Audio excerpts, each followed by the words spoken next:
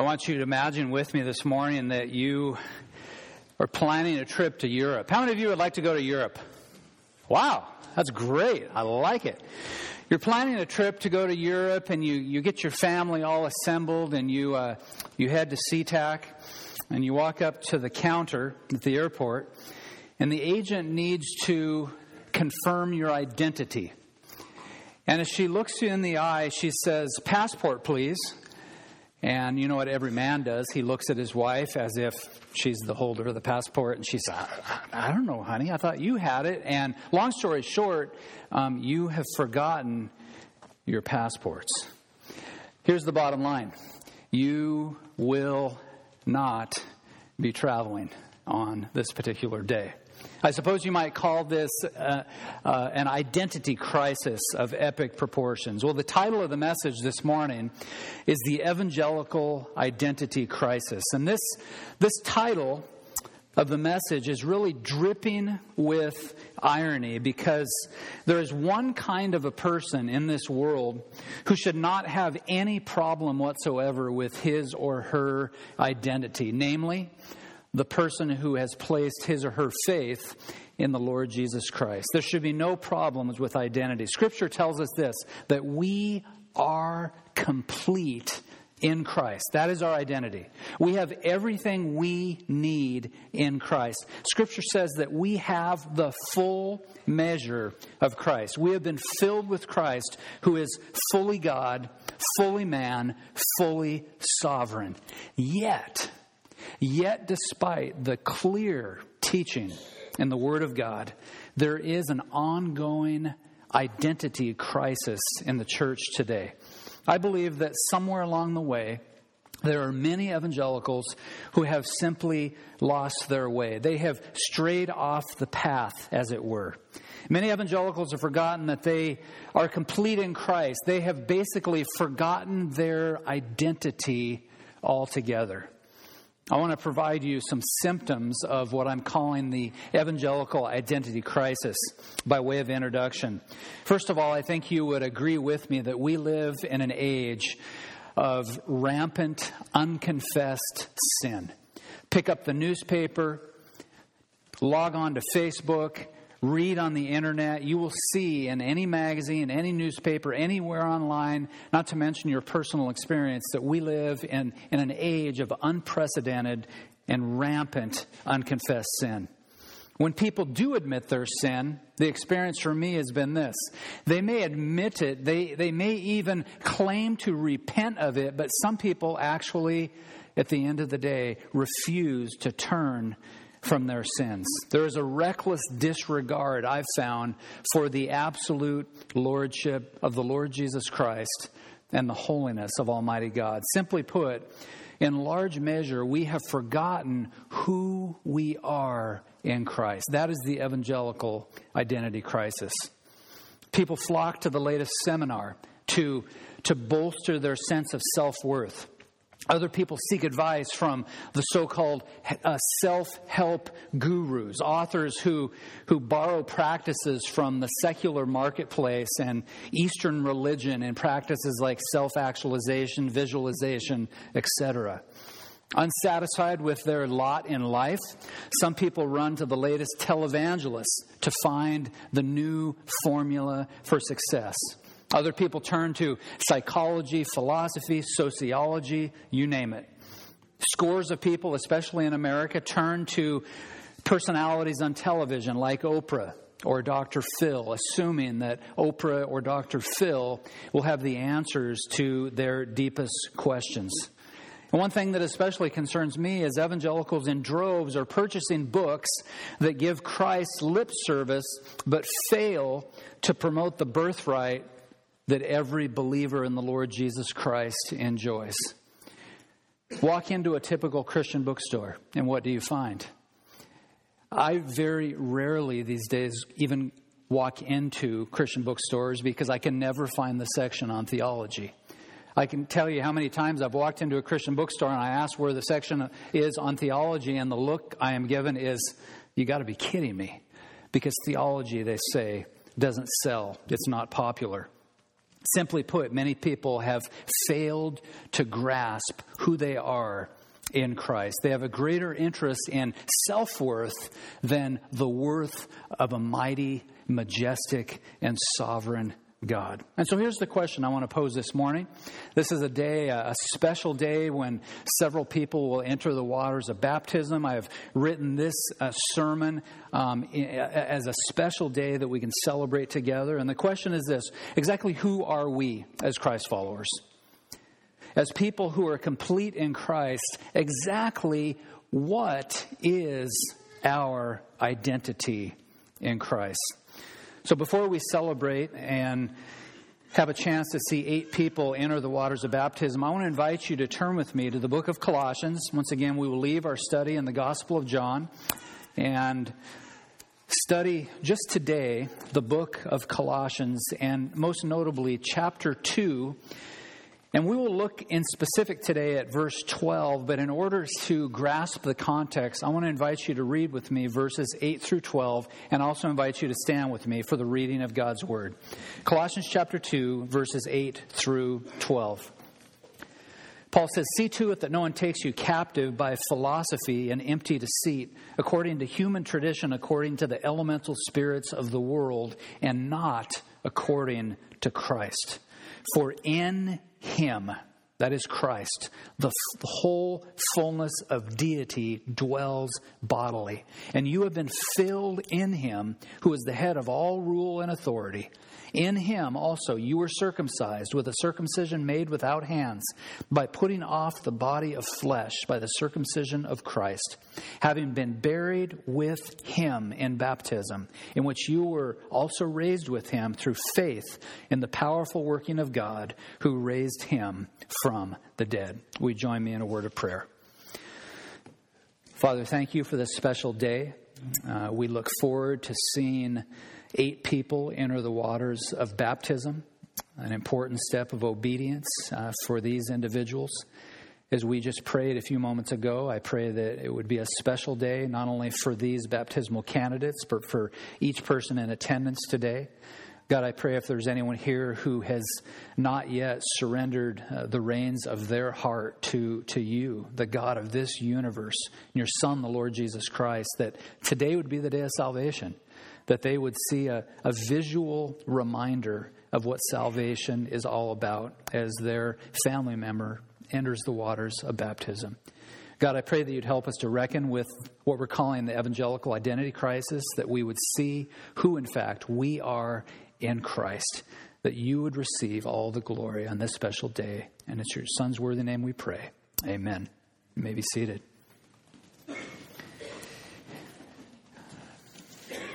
I want to make a quick note before we look at 2 very important components of this evangelical identity crisis. A quick comment about theology. Let me just say this about theology, that when theology begins to shrivel, it is always replaced with the trivial. When theology begins to disappear from the pews, when theology begins to be marginalized in the local church, it will always be replaced with trivial things.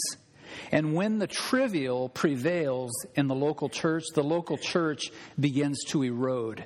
The local church begins to decay. But I want you to understand something this morning, that throughout church history, God has always had, and God will always have, a godly remnant.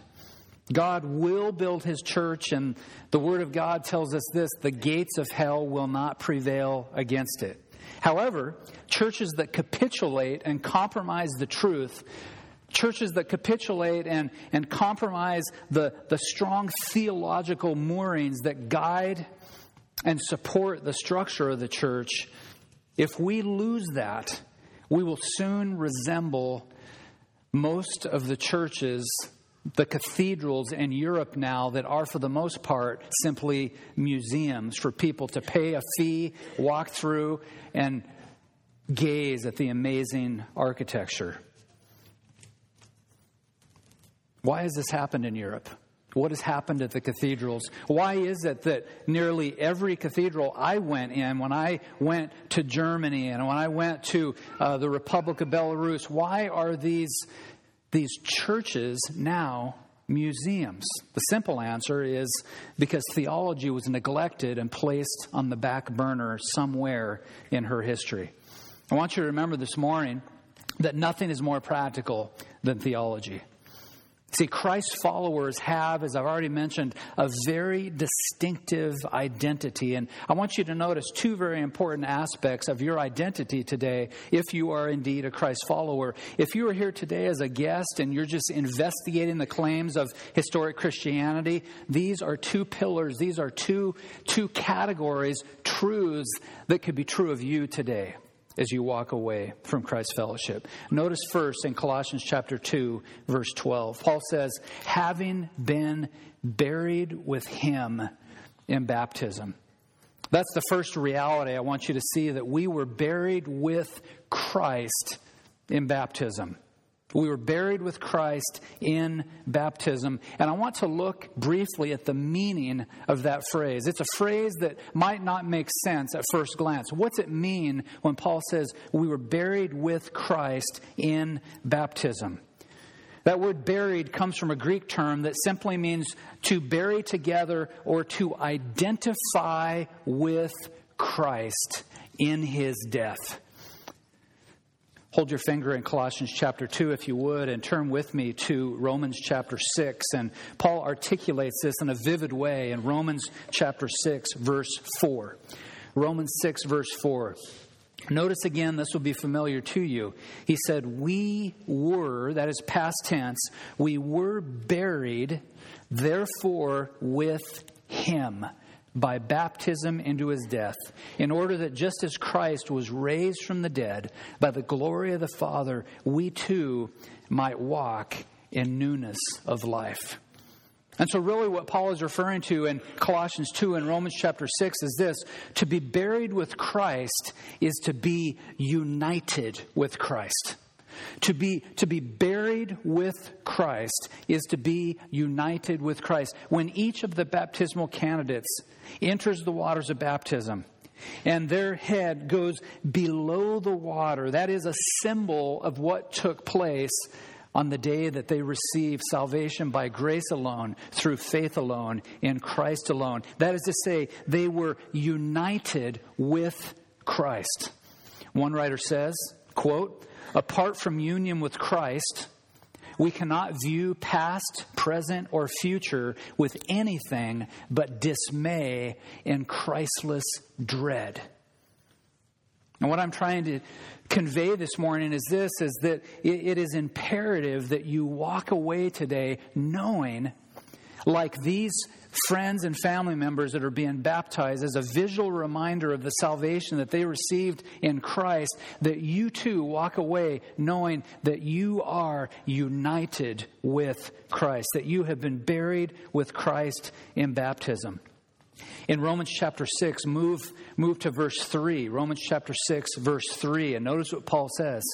He says, do you not know that all of us who have been baptized into Christ Jesus were baptized into his death? And that is the second and all-important point. We are not only buried with Jesus in baptism, we also see that we have been baptized into his death. That is to say, we are in Christ. And you'll see that phrase, we are in Christ. You are in Christ throughout the pages of the New Testament. When you see it, remember this. It means I have been united with Christ. I have been buried with Christ in baptism. In Romans 8, verse 1, Paul gives us this reassurance. He says, there is therefore no condemnation. That comes from the Greek word for judgment. There is no judgment for anyone who is in Christ. In 2 Corinthians 5, Paul says it this way, therefore, if anyone is, guess, in Christ, he is a new creation. The old has passed away. The new has come. Why baptism? Think about this. We are a cultured people, are we not? Will anyone agree with me on that? We kind of got it all together, don't we? I'm the only one that thinks that. Someone raise your hand. We're a culture people. Thank you. So here we are. In a few minutes, we're going to have 8 people walk into this little mini swimming pool. And I'm going to dip their head under the water and raise them back up. And so you ask, why baptism? More particularly, why baptism by immersion? Why not sprinkling? Why not pouring? Well, the word baptism comes from the Greek word baptizo, and here's what it means. It's really, really profound. It means to dip. It means to dip. And so to be baptized literally means to dip. It's like this. If I had a solution of water and I put red food coloring in that water and I took my T-shirt and I dipped my T-shirt in that water, what's going to happen?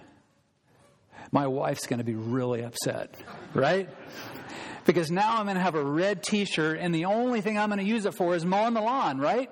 I can't wear it to work. I can't wear it to the mall. I can't wear it anywhere. It's totally different. That white T-shirt has been dipped. It comes out something entirely different. It becomes united, as it were, with a different environment. And when that T-shirt is united with a different environment, it comes out totally different. That's what happened to these baptismal candidates. When they were buried with Christ in baptism, something very special happened. They were united with Christ.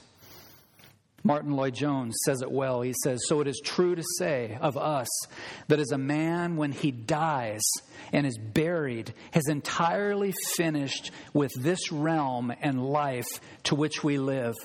So when we were buried with Christ, it is the final proof of the fact that we have finished the reign and the realm and the rule and the power of sin. You enter a totally different environment. Now you are one who has been buried with Christ in baptism." This is precisely what is portrayed when each person will be baptized in the water today.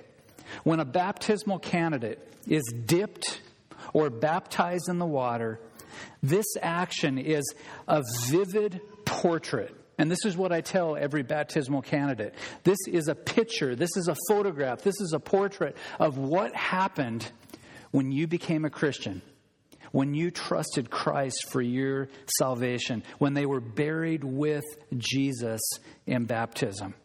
You see, every person who trusts Christ and his completed work on the cross is buried with him in death. I want to share with you several points of application and make this truth and this reality come alive, Lord willing, in your hearts and minds. The first thing I want you to see is this, is that since you are no longer under the reign of sin, and this is applying to those of you who are in Christ. If you say, I'm a Christ follower, I'm a Christian, since you are no longer under the reign of sin, this tyrant, namely sin's reign, no longer controls your life. Think about that. Because you have been buried with Christ in baptism, you are no longer under the reign of sin. And consequently, this tyrant, this monster, the rule and the reign of sin no longer controls your life. Now, some of you will have a hard time remembering this. Some of you are older, much older than the rest of us. But remember this, there was a time in your life before you were a follower of Jesus Christ that you were ruled by sin. That you didn't have any choice but to do one thing: sin. The rule of sin dominated you. The rule of sin dictated you. You had no power whatsoever. You were under the rulership of sin. You were under the dictatorship of sin. Some of you will remember when Saddam Hussein ruled the little country of Iraq. He controlled people. He ruled people with an iron fist. The people in that land were under the reign of a brutal, evil dictator. But there was a day, and many of you remember this, when they found Saddam Hussein in that spider hole. And they dragged him out of that hole, and he was arrested. He was tried for his crimes, his many, many crimes. And he was eventually sent to the gallows for his crimes. No longer would he rule and reign over the people of Iraq. Saddam Hussein was gone forever. So too is it also with the believer in the Lord Jesus Christ. The reign of sin has been defeated. This brutal tyrant no longer has this death grip on your life. Number two, if you are a follower of the Lord Jesus Christ, like all of these baptismal candidates are, remember this: since you are no longer under the reign of sin, you are no longer a slave to sin. I had a friend of mine tell me once, I don't like that word slave. The Bible says I'm a slave of the Lord Jesus Christ. I don't like it. And I said to him, get used to it. Because you're either a slave to Jesus or you're a slave to sin. If you're here today and you have never trusted Christ, the Bible tells you, personal experience tells you, that you are a slave to sin. Jesus said in John 8:34, truly, truly, I tell you that everyone who commits sin is a slave to sin. The slave does not remain in the house forever. The son remains forever. But here's the good news. And this is the good news that each of the baptismal candidates has embraced and enjoy today. That if the Son sets you free, you are free indeed. You see, if you're a believer in the Lord Jesus Christ, you are no longer a slave to sin. Now you have the ability to worship God. Now you have the ability to serve God. Now you have a new inclination to do good for the glory of God. 1 second before you believed in Jesus, you had no ability to worship God. You had no ability to do good to the glory of God. You had no ability or inclination to serve people for God's glory. And so what a delight, what a joy it is for me to be able to participate in this very significant piece of each of the 8 persons' spiritual history. To baptize them, and so they can tell the world, so they can tell their church families, so they can tell their immediate families, I am a follower of the Lord Jesus Christ. I am no longer a slave to sin. Number 3, if you are a follower of Jesus, since you are no longer under the reign of sin, you are under a new domain. You are under a new domain, namely the reign of grace. You see, in the world, we don't talk much like this anymore, but there are 2 realms. There is the realm of sin, and there is the realm of grace. If you are in the realm of sin, as I've already indicated, you are trapped by sin. You are annihilated by sin. Sin destroys any kind of affection that you would have for God or the people of God or to do good for the glory of God. But if you are in the realm of grace, you have new inclinations. You have new desires. You have new abilities. Scripture says it like this in Romans 6, verse 14. For sin will have no dominion over you, since you are not under law, but under grace. You are under grace. And so if you are a professing believer this morning, you have a very, very unique identity. You have been, and never forget this, you have been buried with Christ in baptism. Remember this, when each of the boys and girls and 2 of the gentlemen, when their heads hit the water and the water splashes, remember, that is a visual portrait of what happened when that individual was buried with Christ in baptism. Sometimes I like to tease, especially children. I like to tease children. What happens if I don't bring you back up? And sometimes the eyes get about that big. What? You would do that? No, I'd never do that. But aren't you glad that's not the end of the story? Can you imagine if we were buried with Christ in baptism? Gurgle, gurgle, right? That's not the end of the story. The second thing I want you to see is that you were raised with Christ. Back to Colossians chapter 2, verse 12. Having been buried with him, that is, having been buried with Christ in baptism, in which you were also, look at it, raised with him. You were raised with him. Once again, Romans 6 says, we were buried, therefore, with him by baptism into death, in order that just as Christ was raised from the dead by the glory of the Father, we too might walk in newness of life. Verse 5 says, for if we have been united with him, and we've learned about that. When we're baptized with Christ, we are united with Christ. If you are united with him in a death like his, we shall certainly be united with him in a resurrection like his. With your Bible open, I want to have you look with me at the word in verse 12. It's the little word raised. Raised with him.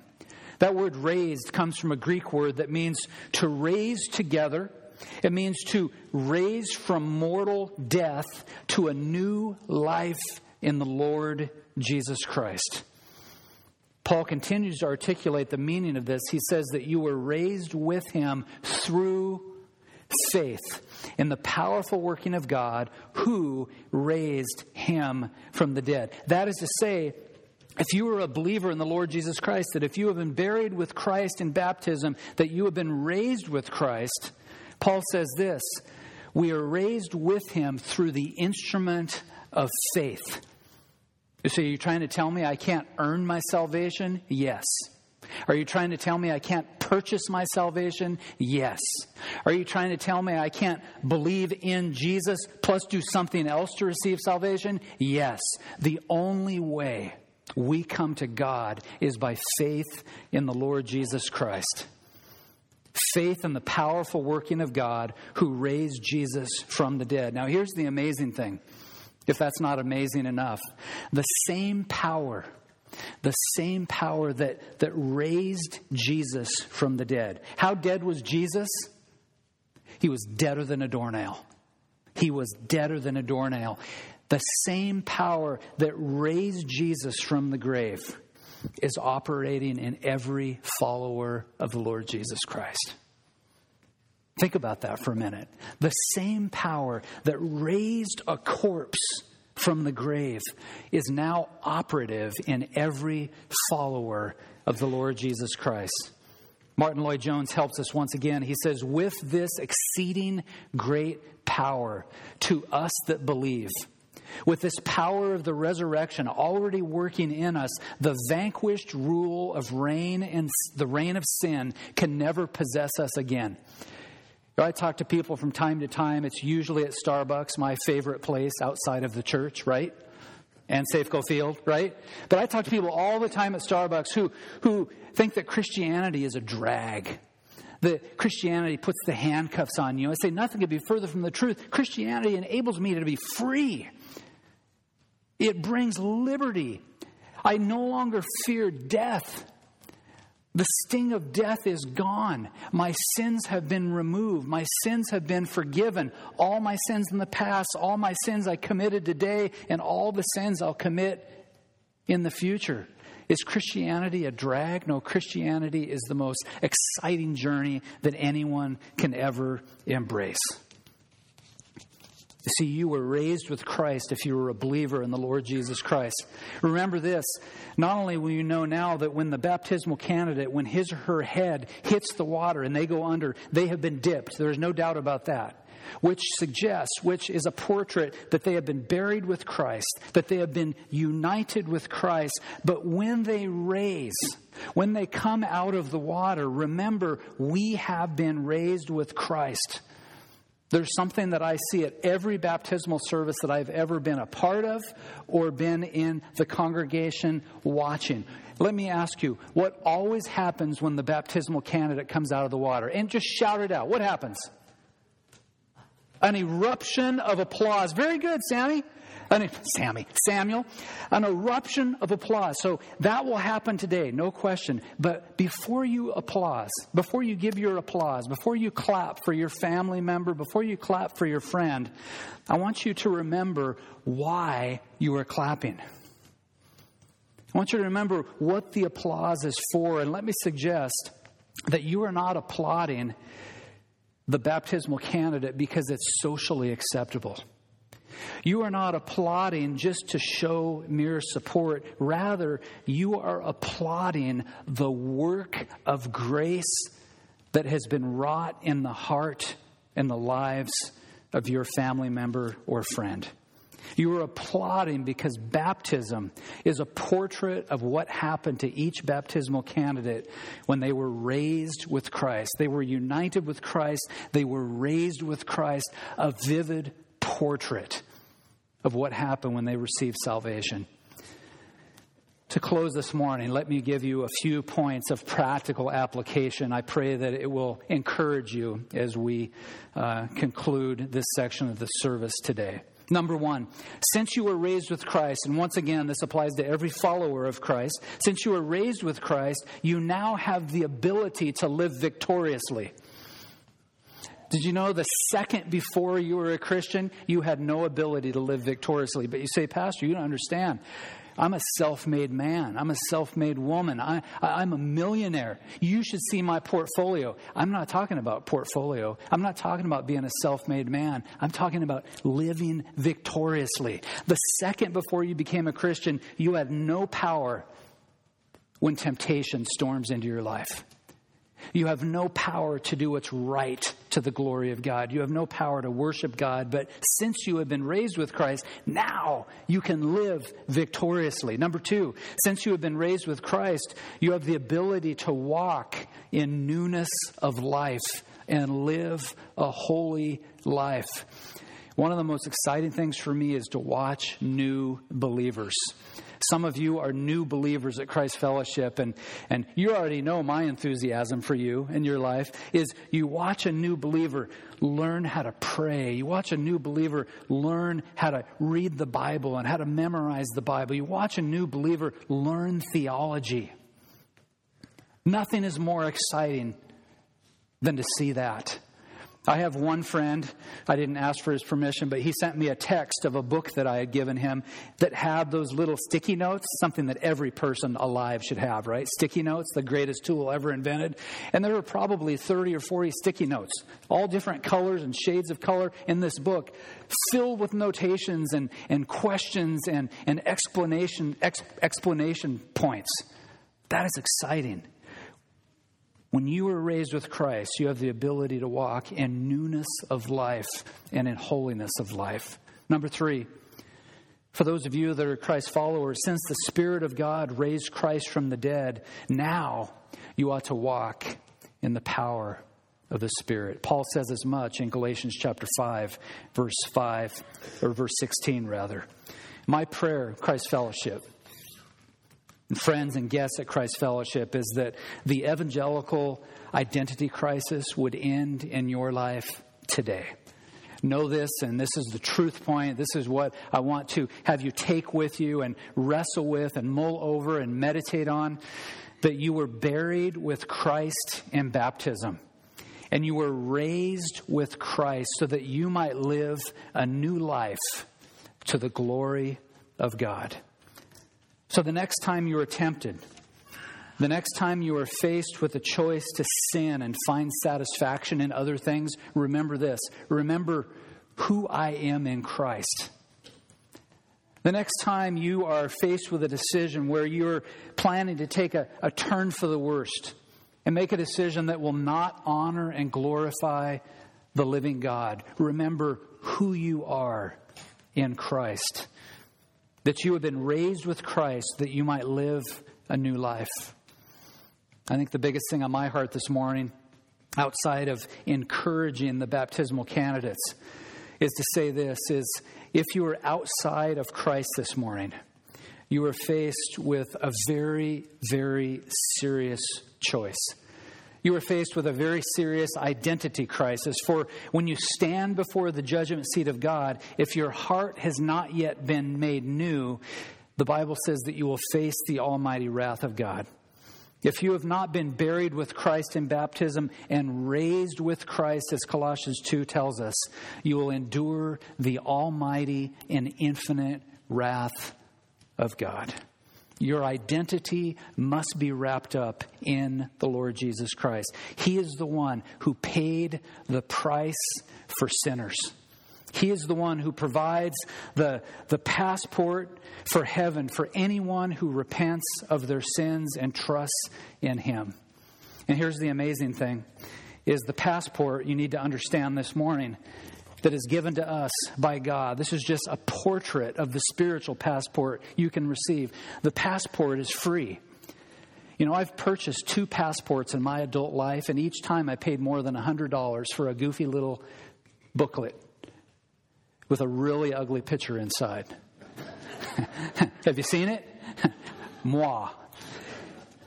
But I had to pay for this passport. That's what the federal government requires that I do. The passport that can be yours in Christ is free. For by grace you have been saved through faith. Here's my question. As we continue to worship and as the baptismal candidates come, is your passport stamped?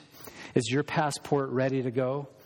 Will you accept the free offer of salvation that comes by grace alone, through faith alone, and in Christ alone, all for the glory of God? May the evangelical identity crisis be solved in each of our hearts on this day. Let's pray. As we pray this morning, I want to invite the baptismal candidates to go ahead and make their way to the back of the sanctuary, and we will engage in that part of the service. So, Father God, thank you for your word. Thank you for the great hope that we have in your Son, the Lord Jesus Christ. I want to thank you for these 8 individuals who, in just a few moments, will enter the waters of baptism, giving us a vivid reminder of all that was accomplished when they placed faith in the Lord Jesus Christ. God, I pray that as each head hits the water, that you would remind us that every follower of Christ has been buried with Christ, and that as each person comes and emerges out of the water, that we would remember that followers of Christ have been raised with Christ, that the same power that raised Jesus from the grave is operative in every follower of Christ. Thank you, God, for giving us the ability and a new inclination to worship you, to love you, to serve people. Every time one of those things happens, we recognize that you are the one who received the glory. You are the one who received the honor. And my prayer is that each person who is baptized today, that once again, you would be glorified and your people would be encouraged. For it's in Christ's name we pray. Amen.